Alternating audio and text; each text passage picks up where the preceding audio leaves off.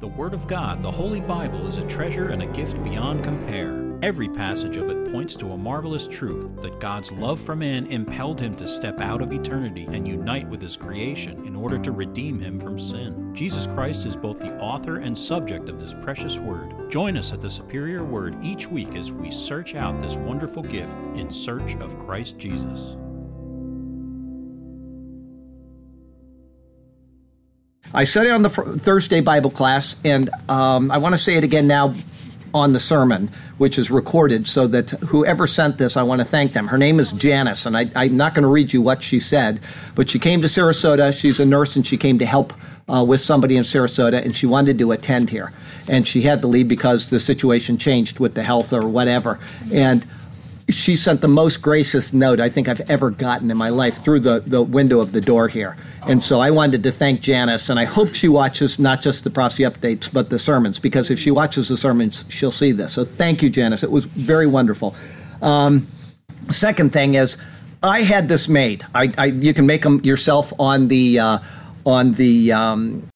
internet, and then they just ship it to you, and it worked out okay. Hideko loved it. It's a Superior Word bumper sticker. It says, "Our church, my church, Sarasota, Florida, and online around the world," and that's got superiorword.org on it. Okay, so I wanted the reason why I'm doing this now in front of the sermon is because the sermon people and the Bible study people care about this church. The prophecy update people, for the most part, care about prophecy updates, and that's all they care about. If you get 5,000 views on a prophecy update, 1 or 2%, or is it 10%? Whatever, 10% of them will actually be a part of this church. So I'm not going to announce this for the people that watch the prophecy update, because it just isn't for them. Now, if they watch the prophecy update and the sermons, that's who I'm talking to. I'm talking about the people that like this church. If this is something that interests you, please let me know, and I will order them. I'm not going to order them unless, because the more you order, the cheaper they get. So if this is something that interests the people that watch the sermons and the Bible studies, and you want one, the only thing I would ask, because I'll pay for this, and it's going to be expensive to ship out however many of them, but the only thing that I would ask is that you would put it on your car. If you don't own a car, then I would ask you to put it on your forehead. But I would expect you to actually put it somewhere where it would be visible to show that you are a member of this church. So that's my second thing. I need to say that again on Thursday at the Bible study, and then Hideko can put it on her car. So would that be the mark of the... The mark of the church, yes. And then I have one more thing to read to our online audience before we read our psalm. Here's what it says. Charlie, would you be so kind as to read this at church? It is a letter of gratitude to the wonderful people of the Superior Word. Dear Superior Word Church, online and offline, we cannot thank you enough for all the warm, welcoming, wonderful fellowship and overwhelming generosity you have showed us. You have received us with so much love and kindness, and we pray that the Lord may bless you immensely. We cannot help but look back on how the Lord orchestrated our journey and put Charlie in our lives. I didn't know it said that. I didn't read this, so back in 2011 to get us excited about the Word. And from there, flourish a beautiful friendship with him and Hideko, their family, and subsequently each and every one of you. Praise the Lord, because we know that his hand has been at work in all of this. We truly worship an amazing God. Needless to say, we have enjoyed our time with you so much. We were so honored and blessed to meet new friends whom faces were familiar from watching online, and to get to know better the friends we already knew. Your faith refreshes our joy, and your prayers encourage us deeply. After a long journey, we have returned safely to Israel and continue to pray that the Lord will bring us back to the U.S. to be closer to you. May his will be done. May our wonderful Lord bless you. We love you all. Sergio and Rhoda. And P.S., God willing, we plan to start filming season 2 soon. So there you go for the Sergio and Rhoda videos. But that is from them. They thank you. They had a great time, and I thank you for how you blessed them. He needs to get that attorney letter. Yes, and he will. He's working on it. Everything is being done, so it's all in the Lord's hand at this point. Okay, we're going to read, to start us with our sermon, first the 43rd Psalm. Vindicate me, O God, and plead my cause against an ungodly nation. O deliver me from the deceitful and unjust man, for you are the God of my strength. Why do you cast me off? Why do I go mourning because of the oppression of the enemy? Oh, send out your light and your truth. Let them lead me. Let them bring me to your holy hill and to your tabernacle. Then I will go to the altar of God, to God my exceeding joy. And on the harp I will praise you, O God, my God. Why are you cast down, O my soul? And why are you disquieted within me? Hope in God, for I shall yet praise him, the help of my countenance and my God. I feel refreshed just reading that. My hair's standing up all over my body. All right, Esther 2, verses 12 through 23 is where we're at today. So Esther 2, starting in verse 12. Each young woman's turn came to go into King Ahasuerus after she completed 12 months' preparation according to the regulations for the women, for thus were the days of their preparation appointed, 6 months with oil of myrrh, and 6 months with perfumes and preparations for beautifying women. Thus prepared, each young woman went to the king, and she was given whatever she desired to take with her from the woman's quarters to the king's palace. In the evening she went, and in the morning she returned to the second house of the women, to the custody of Shaashgaz, the king's eunuch, who kept the concubines. She would not go in to the king again, unless the king delighted in her and called for her by name. Now when the turn came for Esther, the daughter of Abihail, the uncle of Mordecai, who had taken her as his daughter to go into the king, she requested nothing but what Hegai, the king's eunuch, the custodian of the women, advised, and Esther obtained favor in the sight of all who saw her. So Esther was taken to King Ahasuerus into his royal palace in the 10th month, which is the month of Tebet, in the 7th year of his reign. The king loved Esther more than all the other women, and she obtained grace and favor in his sight more than all the virgins. So he set the royal crown upon her head and made her queen instead of Vashti. Then the king made a great feast, the feast of Esther, for all his officials and servants, and he proclaimed a holiday in the provinces and gave gifts according to the generosity of a king. When virgins were gathered together a second time, Mordecai sat within the king's gate. Now Esther had not revealed her family and her people, just as Mordecai had charged her. For Esther obeyed the command of Mordecai as when she was brought up by him. In those days, while Mordecai sat within the king's gate, 2 of the king's eunuchs, Bigthan and Teresh, doorkeepers, became furious and sought to lay hands on King Ahasuerus. So the matter became known to Mordecai, who told Esther, and Esther informed the king in Mordecai's name. And when an inquiry was made into the matter, it was confirmed, and both were hanged on a gallows. And it was written in the book of the Chronicles in the presence of the king. Before I actually get into my thoughts on from the sermon today, it's funny that I had typed this on a Monday, as I always do, and I met Vic here one day, and we talked. It was just a couple days later, and he brought up exactly the thing that I had talked about, and I have not thought of this stupid thing in 30 or 35 years. It's called Abraham Maslow's pyramid. Now, he uses it in a non-religious reference, and so I'm not diminishing him using that, okay? I want to make sure that people know that. If you want to use it for one thing, that's fine, but for religious purposes and for the idea that Abraham Maslow talked about, it is wholly unsuited. And you'll hear that in about 2 seconds when I get into my notes. But I just think that it's curious that I haven't thought of Abraham Maslow's pyramid in literally since I was in probably 5th grade, and Vic and I were talking about it a couple days later. The question is, where does satisfaction come from? And can we at any time say that we are completely satisfied?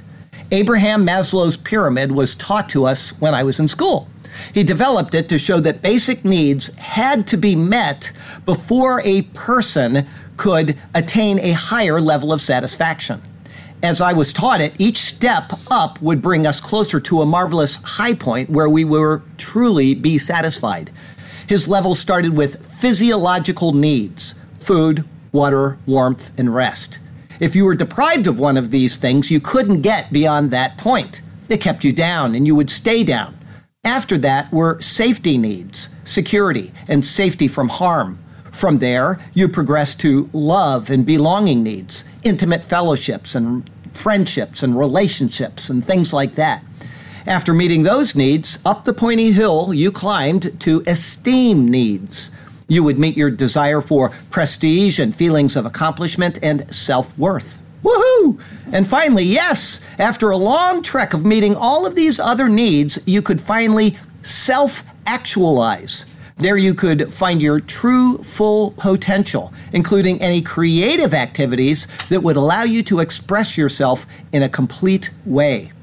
Unfortunately, you could drop from one point back to a lower point.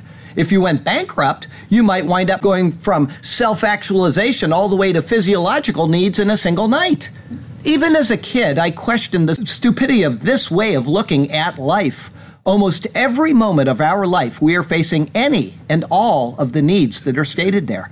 Just because you're hungry and you can't buy lunch, it doesn't mean that you also don't want to have a close and intimate relationship with friends. You can ask Job about that. He was at the very basic bottom of the level, and yet he still wanted friendship and his friends to recognize him as such. Maslow's pyramid was taught because teachers needed something to tell us during the long hours of each school day, and someone came up with a diagram that was more than they had done, and so people ran with it. There is no time when we can't fully actualize, and that actualization is never, no, not ever found in self. The concept of self-actualization is so ridiculous that it has ruined an entire generation of people who were taught that it was possible. To find out the most neurotic, self-consumed, lives out of control people on the planet, all you need to do is pick up a Hollywood magazine and read about the latest problems with that crowd. The people who have every one of Maslow's levels met and exceeded right up to the pointy top of it are also the ones who are drunks, adulterers, drug addicts, liars, hate-filled, shall I go on, Democrats, and we want to emulate them. Actualization comes from one place and one place alone. You remember I read you This Day in History, and that man went to the gallows and he had actualized in Christ. And he was there in the Tower of London. He was there out in freedom, and it didn't matter where he was. He had actualized in Christ. It comes from a personal relationship with the Lord. It comes from standing approved in Him. When we cannot find approval from any other place, including self, the worst place of all to look to, we can and do find it in Him. Our text verse today comes from Psalm 42. It's the first verse. As the deer pants for the water brooks, so pants my soul for you, O God. My soul thirsts for God, the living God.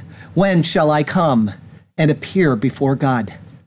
King Ahasuerus is looking for a queen. Woohoo! Let's hope he finds a good one. Well, we know he did. We read the sermon text for the day. Her name is Esther. But by the end of our verses today, we find that he didn't delight in the queen completely. In fact, he failed in Maslow's pyramid there and in other areas. He is the king. He has all the money and power he could ever want. He could pursue whatever avenue of life he wanted to. Self-actualization? He should be the epitome of it.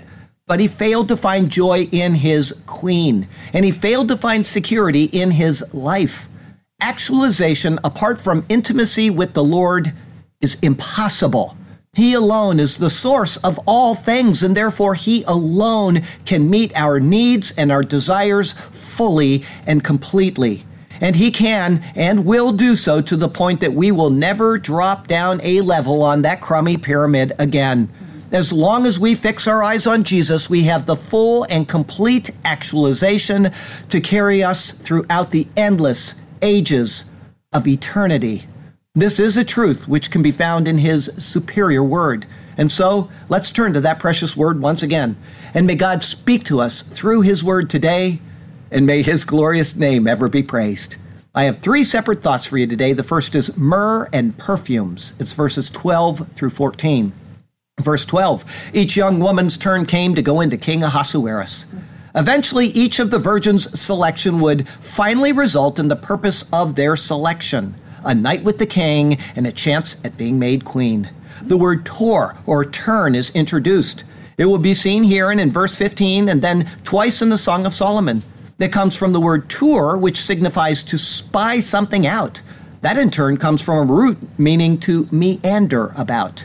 In the Song of Solomon, the word is used to describe rows of ornaments, such as jewels on a necklace. Together they are beautiful, and yet they are individual, radiant jewels. In this, then, we can see that it is as if the king here is winding his way through a process, spying out that which will bring him to his final result, the selection of a queen. Thus, each virgin's turn is a guided process, while the king's is a meandering one. Like slavery in the Bible, our modern sensibilities do not always coincide with what occurs in these stories. I heard lots of gasps from that corner of the audience last week as I was reading some of the verses. Or maybe it was 2 weeks ago. I don't know. It was Linda, though. She was having, you were talking. I remember what it was. It was talking about gathering of virgins from Ethiopia to India, and you were going, I can't believe they were doing that. I remember that, yes.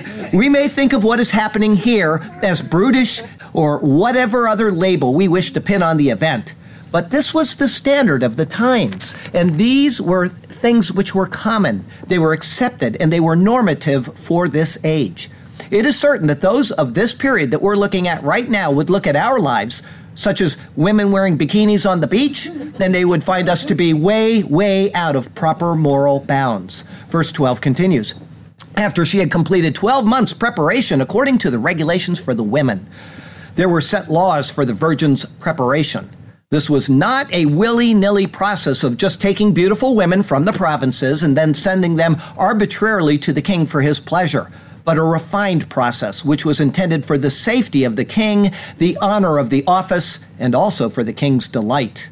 An entire year of beauty preparations was called for to ensure that nothing of her old life remained. First, such a period would ensure that she didn't come pregnant and thus defiled. That would quickly become noticeable. Further, if she was from a land of garlic, they would want that purged from her system so she only smelled delightful to the king. If she spent her days outdoors, her skin would be tanned and not whatever natural color she would be in the royal residence. And moral or physical flaw would have a chance to be revealed before she could either harm or disgrace the royal office. For these or for any other reasons, the time of preparation lasted an entire year. The number 12 in the Bible signifies governmental perfection, and so we could infer that this is stated as well to indicate that any candidate for queen was properly evaluated to ensure she met the necessary qualifications for holding such a position within the government as well. Verse 12 continues, "For thus were the days of their preparation apportioned 6 months with oil of myrrh." The word preparation, or maruk, here is closely associated with the word tamruk, which has already been seen and which is also used in this verse. It gives the sense of beautifying through rubbing with perfumery for purification. For 6 months, each virgin would be rubbed down with oil of myrrh. The first spice, mor or myrrh, comes from marar. The word means bitter. The name gives the sense of distilling in drops. It has only been seen so far in Exodus chapter 30 in the making of the special incense for the burning of the incense in the tabernacle. Myrrh comes from a shrub, and it can be obtained in one of 2 ways. The first is the purest form, where it naturally exudes from the plant. This is known as the myrrh of freedom, or free-flowing myrrh. Inferior myrrh comes from the bark when incisions are made in it. Myrrh is fragrant to the smell, but bitter to the taste. Looking at the uses of myrrh in the Old Testament, the prominent idea which it symbolizes is love, but more especially love in an intimate union, but not necessarily sexual in nature. Myrrh was presented to Christ at both his birth by the Magi and at his death when mixed in wine to deaden his pain, something he refused. Verse 12 continues, "Then 6 months with perfumes and preparations for beautifying women." The second 6-month period is dedicated to rubbing her down with bosem, or balsam. The word signifies fragrance and can be any of various balsam spices. Thus, the Hebrew word is in the plural. The modern words in English for both of these words have retained their Hebrew origin quite well. We have mor, or myrrh, and bosem, which is now balsam. After 12 months of such rubbing, the woman would be as sweet-smelling as she could possibly be, ready for the night of her calling. Verse 13, "Thus prepared, each young woman went to the king." The idea here was that there was only a presentation of the woman after a full treatment had been rendered. Once the time of purification and beautification had been met, she would await her turn for a chance to be elevated to the position of queen, or to become a permanent concubine of him, living out her life among other concubines. In order to give her the best chances in her own mind of obtaining the former, she was given a very special honor. Verse 13 continues, and she was given whatever she desired to take with her from the women's quarters to the king's palace. The idea here is that her presentation was whatever she thought would be most pleasing or enticing to the king. If she wanted a certain dress, a particular necklace, a given bit of makeup or eyeliner, and so on, that would be provided. This was her one big night, and it was her final chance to change her destiny, possibly going from provincial girl to royal queen. Whatever was kept in the women's quarters was allotted to her for her special night. Verse 14, in the evening she went, and in the morning she returned to the second house of the women. The translation here is correct concerning evening and morning. Some translations will incorrectly say on the morrow. The account is written by a Hebrew. The Hebrew day began in the evening, not in the morning. Thus it is the same day. To say on the morrow is a technical error as much as a very poor paraphrase. The virgin would go into the king in the evening, and when her night was completed, she would be directed to a new residence called the second house of the women. It is a house specifically maintained for the king's concubines. They would never be permitted to lay with any other man, nor could they ever seek marriage. It is said that Darius, who was conquered by Alexander, had 360 concubines. In 1 Kings, Solomon is said to have had a similar number. Here's what it says about him. And he had 700 wives, princesses, and 300 concubines, and his wives turned away his heart. These women who had gone into Ahasuerus were forever the king's property. They would remain that way for the rest of their lives. Their time would be filled with the enjoyments of the royal house and food, but there would be no contact for them with the outside world. There, they would have a new custodian to watch over them. Verse 14 going on, to the custody of Shaashgaz, the king's eunuch who kept the concubines. The king's eunuch, specially chosen for this particular duty, is Shaashgaz. This is the only time that he's mentioned in Scripture. Albert Barnes identifies the name with either Sheshgunj, meaning beardless, or Setsgunj, meaning weak of loins. Either Persian word would be a fitting description for a eunuch. In essence, then, he is named by his state. It would be like someone calling me Beardy or maybe Mr. Muscle. Either way, the epithet would be a fitting one of the state in which I exist. Okay, the second one is a lie, I admit it. Verse 14 continues, she would not go into the king again unless the king delighted in her and called for her by name. Under the care of Shaashgaz, the now defiled concubine would never leave the care of the king's eunuch again, unless the king was so enamored with her, and if his memory called her to mind, then it would happen. Otherwise, no. If so, she would be called for by name and would again be brought to him. It would not be hard for a woman who loathed her calling to simply make herself displeasing to the king on the first night. After this, she would forever be free from being forced to come into him again. But it would also mean that she would be barren and unloved for the rest of her life as well. My night with the king, how will it be? Will he find delight and joy as I to him submit? Is there possibly royalty awaiting me? Will he to me the royal crown commit? How my heart trembles and my body shakes to step into his presence and to him submit. My head spins, my constitution quakes. Will he to me the royal crown commit? One night with the king, can it be true? Will there be many more as queen after I so submit? I am ready to present myself through and through. Will the king to me the royal crown commit?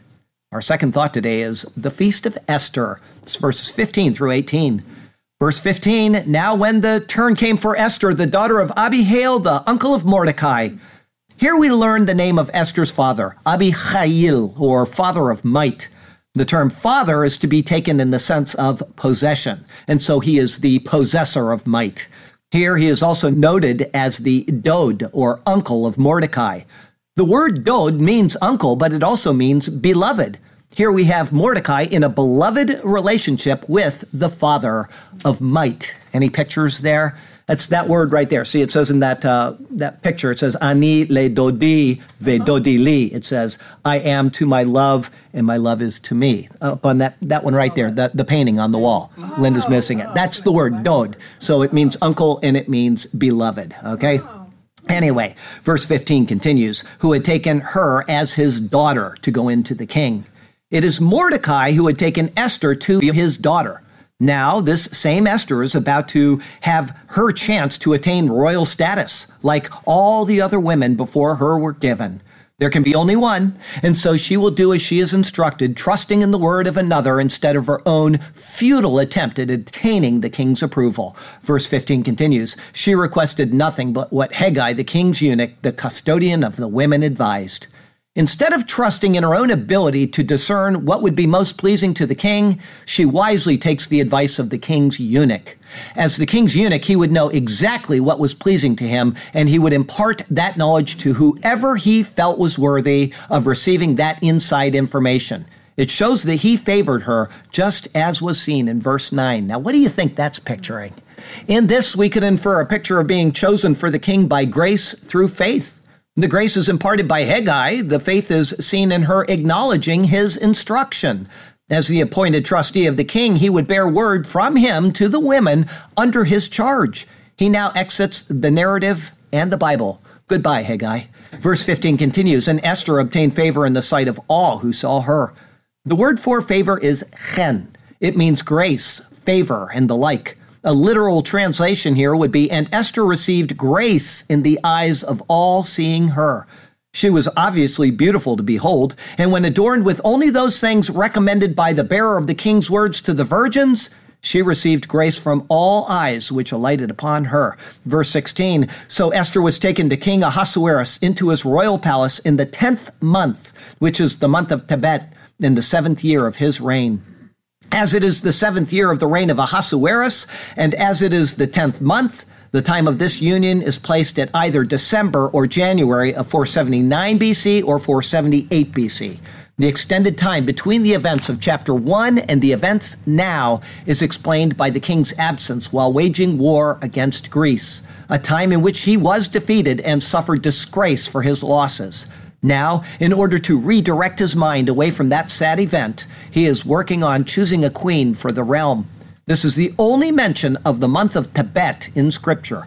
The name corresponds to the 10th month of the Egyptian calendar, known as Tuvi. Verse 17, the king loved Esther more than all the other women. The list includes both his lesser wives and his concubines. In other words, there's a type of hierarchy among the king's women. There is the chosen queen. After her would be his chosen wives. They would pay respect to the queen, but they were also given privileges as wives, such as special quarters, a set revenue from the taxes, and things like that. Then below them would be the concubines. Esther was more loved than all of these. Therefore, verse 17 continues, and she obtained grace and favor in his sight more than all the virgins. Vatisa chen vachesed lepanav, and obtained grace and loving kindness before him. The addition of the words, more than all the virgins, repeats what we have already deduced. None of the secondary wives who were below Vashti were desired by him in making one of them queen. Instead, virgins were sought out, among whom Esther prevailed, being the fairest virgin of them all. These words now close out one of our sets of twos. In verse 9, Esther found chesed lepanav, or loving kindness before Hegai. Here she finds chen vachesed lepanav, or grace and loving kindness before the king. There it was the favor of the keeper of the women. Here it concerns the love of the king. They contrast, and yet they confirm that she was pleasing in all ways as a refined and beautiful woman. In Hegai is seen a parallel to the work of the Spirit who searches out and prepares those circumcised in heart to be pleasing to God. Through him grace is found, and after that grace and loving kindness, it is displayed towards God's people. Verse 17 continues, so he set the royal crown upon her head and made her queen instead of Vashti. The setting of the crown is the conferral of the position. In this act, she was raised from concubine to queen, from unwed to wife. It was now her position to fill the place of the vanquished Vashti, who is mentioned for the last time here in Scripture. We can wave goodbye to Vashti now. Verse 18, then the king made a great feast, the feast of Esther, for all his officials and servants. This is, like the other feasts mentioned, a banqueting feast. This one is, however, termed Mishteh Gadol, or a great banquet. Whether this was the customary type of feast for a newly appointed queen, or whether it is because of the exceptional beauty and grace found in Esther, either way, it would have been a magnificent ordeal. It was one to which all of those in high positions would have been invited, and all would be careful to heap high praises upon her as choice for queen. Verse 18 continues, and he proclaimed a holiday in the provinces and gave gifts according to the generosity of a king. Here a word is found only this once in the entire Bible, Hanacha, translated here as holiday. The word comes from the word nuach, meaning rest, and so holiday is not a bad guess. However, some translations will say a release, others say a remission of taxes. This would then give the sense of rest from taxes. It could even be that the queen's gold is what is being referred to. As I said earlier, a certain portion was collected from various cities, which was given as a revenue to the wives of the king. Adam Clarke thinks that this is what Esther may have done by petitioning the king to give a rest from this particular tax. Thus, it would make her a very popular queen. The people would be freed from this obligation for a certain amount of time, or even during the entire time of her filling the position. Whatever the case, it's best to not get dogmatic and stick with any one translation, which could be entirely wrong. Along with this release, gifts were extended to those who found favor in the king's eyes during this happy celebration. I have found favor before the king, and in his eyes I am highly esteemed. The honor bestowed upon me makes my heart sing. What chance was there? None, so it seemed. But in the eyes of the king I found grace and favor. And so before him now as his bride I stand, rejoicing in this moment, one I will forever savor, when the king extended to me his loving hand.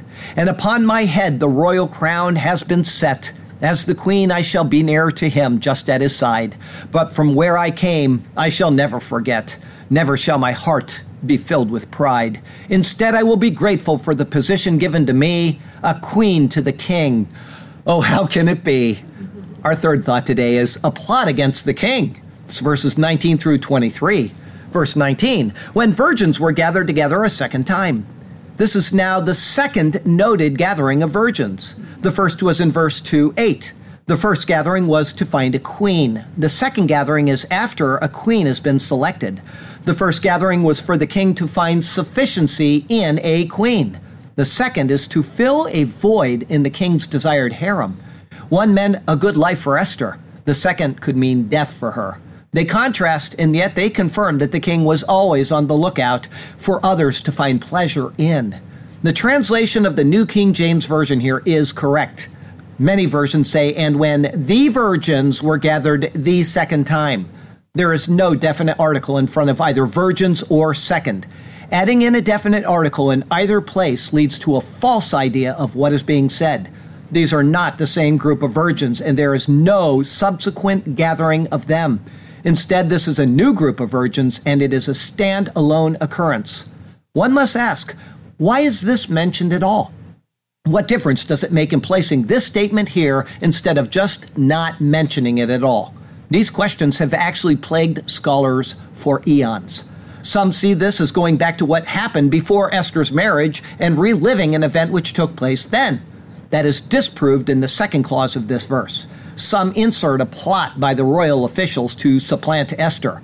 Nothing indicates that. It is forced and it is incorrect. No commentary that I read really gives suitable reason for the inclusion of these words. But to understand them merely takes looking ahead to what Esther says in chapter 4. Here's from chapter 4. Then Esther spoke to Hathach and gave him a command for Mordecai. All the king's servants and the people of the king's provinces know that any man or woman who goes into the inner court to the king, who has not been called, he has but one law: put all to death, except the one to whom the king holds out the golden scepter that he may live. Yet I myself have not been called to go into the king these 30 days. Chapter 3 shows that this was after the start of the 12th year of the king's reign, or 5 full years later.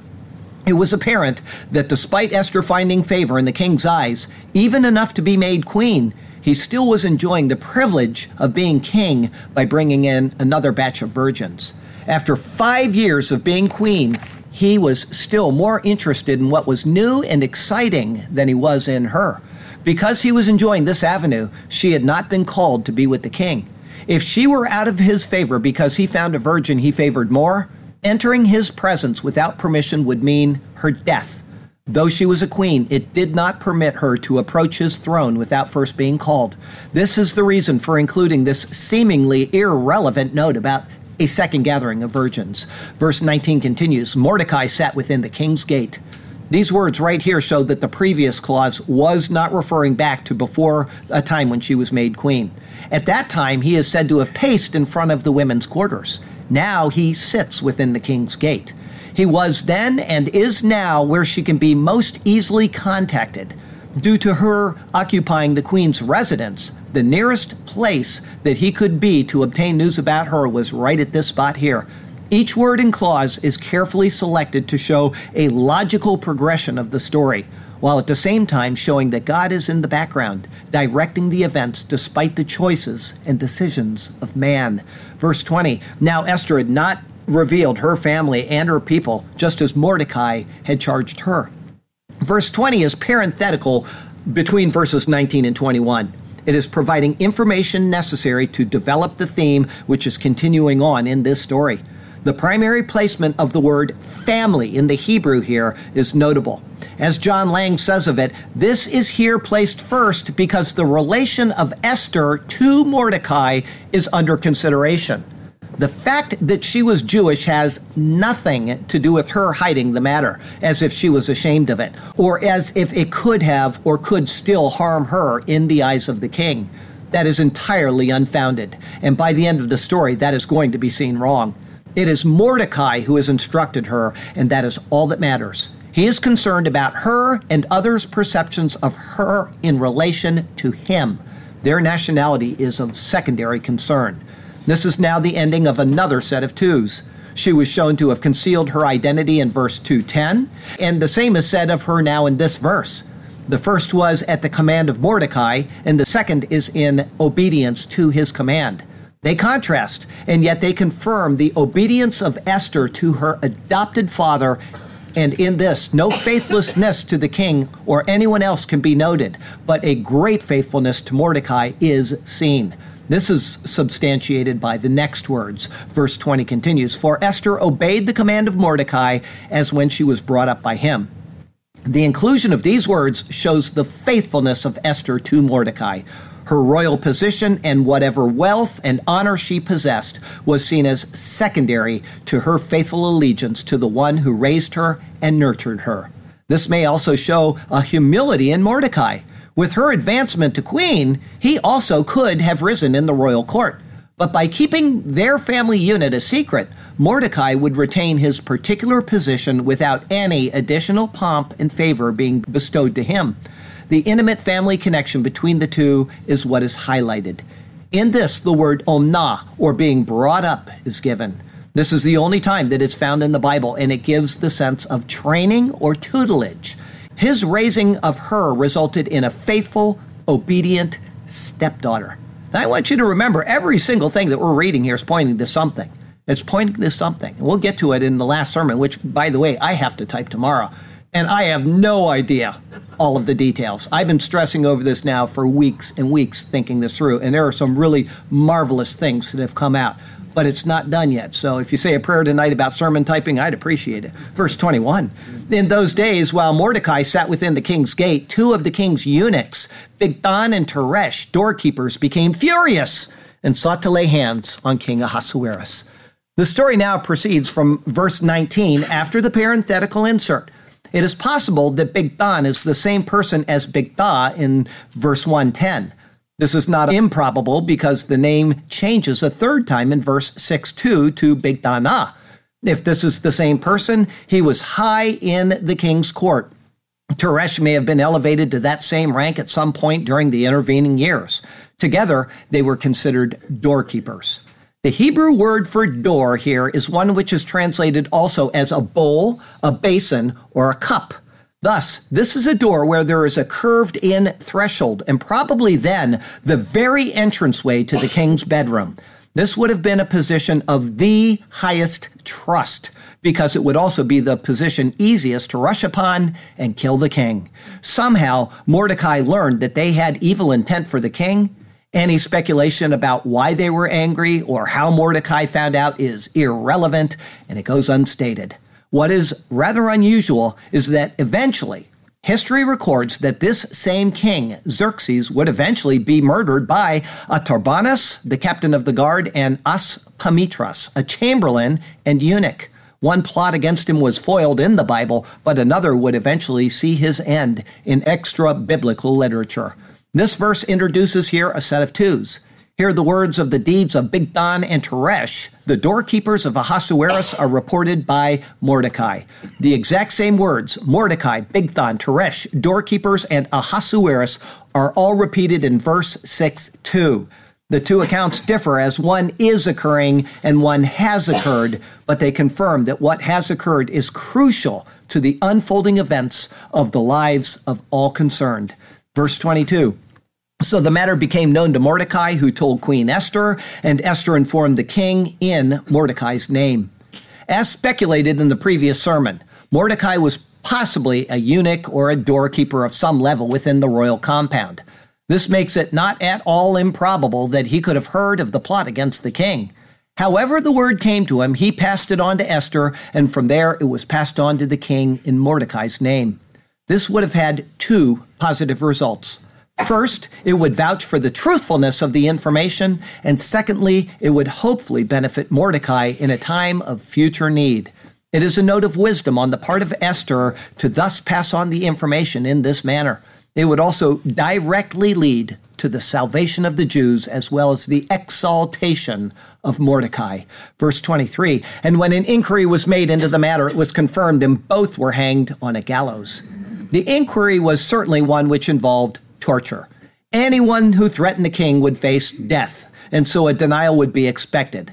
Eventually, a confession would be gathered concerning the matter, and then execution would be handed down. In this case, the word talah, or hanging, is what is used. However, it doesn't necessarily mean hanging by a rope. In Deuteronomy 21, it says these words, if a man has committed a sin deserving of death, and he is put to death, and you hang him on a tree, his body shall not remain overnight on the tree, but you shall surely bury him that day, so that you do not defile the land which the Lord your God is giving you as an inheritance, for he who is hanged is accursed of God. Paul then cites that same verse from Deuteronomy in Galatians 3, verse 13, to indicate crucifixion. This was known to be a common practice in Persia at the time, and so they may have been hung to a tree by crucifixion. The word translated as gallows here simply means wood from a tree. However, they departed. It would have been an ouchy way to go. Verse 23 finishes us today with these words, and it was written in the book of the Chronicles in the presence of the king. We finish with words that would otherwise be unimportant except for the continuance of the narrative. It is these words here which will bring about another chain of events, which will lead to Jewish salvation when it seemed that they were to be destroyed. Like other courts of the ancient Middle East, the Persians had scribes who sat before the king and recorded what they did. They would move with him and keep a constant record of events. For the king, it would be like a careful diary that he could refer to any time in order to bring back to memory things that he may have let slip during the busy hours of his daily life. At times during the narrative of these verses, it seems hard to grasp why certain things are mentioned. As I said, a couple verses in particular have left scholars scratching their heads and reaching out for explanations which have failed to sufficiently answer the situation or circumstance. But because this is the Word of God, each word is carefully selected and even carefully placed within the Hebrew in order to show us a marvelously unfolding tapestry of God's wisdom concerning how to resolve a matter which seems completely out of control, as well as his never-ending watch over and care for his people. Nothing is superfluous, Nothing is left out, and each detail shows meticulous attention. As we continue on, it will appear that the Jews will be destroyed. This would include those back in the land after return from exile. There would be nothing left of them because of the hatred of one man soon to be introduced. However, God promised in the law of Moses that they would always be kept as a people. Esther will show how this promise continued to be kept. But it is the little details now that are getting us to that point. Again, we can look to these things and we can insert our own selves right into them as God's faithfulness is concerned. Once he speaks, that word is stronger than iron. When it is recorded, it is to be considered an everlasting surety that we can cling to. Christ Jesus has established his church, and his church is made up of individuals. As carefully as he watched over Mordecai and Esther, guess what? He is watching over us. Both Mordecai and Esther are going to face stress and trouble, but both of them, along with their people, will also be delivered. No matter what we face, the Lord has said that because of our faith in Christ Jesus, we are sealed with a guarantee, the greatest guarantee of all, the Holy Spirit. Our salvation is set. It is set. To question that after God has sealed us is to question God's integrity. Let us not waver in our conviction, and let us stand fast on the truth of his word. In the end, we will stand approved, not because of our reliability, certainly not because of Charlie Garrett's reliability. Leave it up to me and I'd lose myself 10 minutes after we leave church today. I guarantee it. But it's because of his. He is ever faithful when we are completely faithless. This is the glory of what God has done for us. He has given us his word. His word is an extension of who he is. His word is truth. And because his word is truth, and because he is truth, whatever his word says cannot be violated. He has promised in his word that he will keep Israel forever. If he broke that word, it would mean nothing to us about our salvation. But the very fact that there is a group of people back in the land of Israel, exactly when he prophesied that they would be back there, and they are dwelling there, and they will never be uprooted again, is the surest sign of all for us. We can cling to that. We can absolutely cling to it and say he did it for them. He kept his word despite their faithlessness. When you blow it, he's already taken care of it for you. He's figured in your errors all the way through to your final demise or the rapture when he takes you home to glory. Absolutely assured, okay? And along the way, we have trials, don't we? I mean, we have all kinds of things that pop up in our life. We have difficulties. How am I going to figure out tomorrow's problem at work? How am I going to do this? How am I going to do that? He's got it all figured out. We don't see it. And so we get the stress and the anxiety, don't we? Well, what does it say in 1 Thessalonians chapter 5? Be anxious for nothing. For nothing. Hand it over to the Lord, pray to him, thank him for his wonderful deliverance, and above all, give your life to Jesus Christ if you have not. You have no assurance at all. As a matter of fact, you do have assurance if you haven't come to Christ. You have the absolute assurance of being separated from God forever. And who wants that? You get all the delight of eternity in the presence of God with the saints of God without all of the crummy things we have in this life if you simply call on Jesus Christ. Today is the day of salvation, and now is the time of God's favor. Call out to Jesus. Our closing verse comes from 1 Corinthians 1. It's verses 4 through 9. I thank my God always concerning you for the grace of God which was given to you by Christ Jesus, that you were enriched in everything by him in all utterance and knowledge, even as the testimony of Christ was confirmed in you, so that you come short in no gift, eagerly waiting for the revelation of our Lord Jesus Christ, who will also confirm you to the end, that you may be blameless in the day of our Lord Jesus Christ. God is faithful, by whom you are called into the fellowship of his Son, Jesus Christ, our Lord. All right? Don't worry about things. You are in fellowship with Christ, and if you step out of fellowship, he hasn't let go of you, all right? Next week is Esther 3. It's verses 1 through 15. Whether Jew under a star or the church under a steeple, it's entitled, There is a Certain People. That'll be your fifth Esther sermon. The Lord has you exactly where he wants you. He has a good plan and a purpose for you. At times you might feel as if he has no great design for you in life, but he has brought you to this moment to reveal his glory in and through you. So follow him and trust him, and he will do marvelous things for you and through you, okay? Our poem today is called A Night with the King. Each young woman's turn came to go into King Ahasuerus. It was when, after she had completed 12 months' preparation according to the regulations for the women. For thus were the days of their preparation appointed, 6 months with oil of myrrh for a really good smell, and 6 months with perfumes and preparations for beautifying women as well. Thus prepared, each young woman went to the king, and she was given whatever she desired to take with her from the women's quarters to the king's palace, as she was so inspired. In the evening she went, and in the morning she returned to the second house of the women, her new confines, to the custody of Shaashgaz, the king's eunuch, who kept the concubines. She would not go in to the king again for sure, unless the king delighted in her and by name called for her.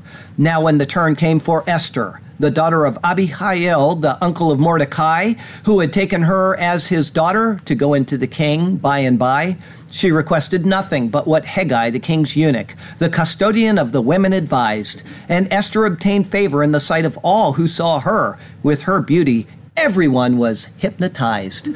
So Esther was taken to King Ahasuerus into his royal palace in the 10th month, we know, which is the month of Tebet, in the 7th year of his reign. It was so. The king loved Esther more than all the other women, and she obtained grace and favor in his sight. More than all the virgins, Esther pleased the king on that night. So he set the royal crown upon her head and made her queen, replacing Vashti instead. Then the king made a great feast, the Feast of Esther. For all his officials and servants he did this thing. And he proclaimed a holiday in the provinces and gave gifts according to the generosity of a king. When virgins were gathered together a second time on that date, Mordecai sat within the king's gate. Now Esther had not revealed her family and her people, just as Mordecai had charged her, so she did. For Esther obeyed the command of Mordecai, as when she was brought up by him, even as a kid. In those days, while Mordecai sat within the king's gate, 2 of the king's eunuchs, they were treasonous, Bigthan and Teresh, doorkeepers, became furious and sought to lay hands on King Ahasuerus. So the matter became known to Mordecai, who told Queen Esther just the same. And Esther informed the king, yes, she informed the king in Mordecai's name. And when an inquiry was made into the matter, it was confirmed. And both were hanged on a gallows, so they were dangling. And it was written in the book of the Chronicles in the presence of the king. You got to think of something to rhyme.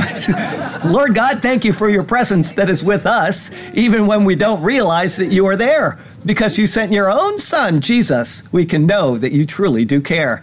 And so, Lord, be real to us in a wonderful new way. Open our minds and our hearts to seeing you always. Through every step we take and throughout every day, be real to us, O God. And to you we shall give all of our praise. Hallelujah and amen. Heavenly Father, we do thank you for the wonderful assurance we have. We thank you for how you've woven this tapestry of Esther's life together and Mordecai's life and that of all of the Jews. And it shows us that you're doing the same for us individually. You've got everything under control. Everything is taken care of. And we certainly thank you for that. But Lord, at the beginning of this service today, we had many prayer requests that we laid before you. And we can't go through all of the names. I can't remember half of them. There's so many. But you know each and every one of them. People that are having sickness and trials and all kinds of pains. Lord, we lift them up to you right now. We ask that you bless them, that you take care of them, that you meet their needs according to your wisdom.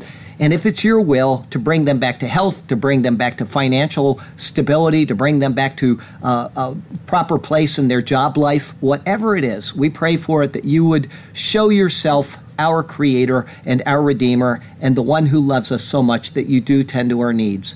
Even if you don't meet them in the way that we expect, we know that you will meet them because you are great and you are glorious. And so we pray these things in Jesus' beautiful name. Amen.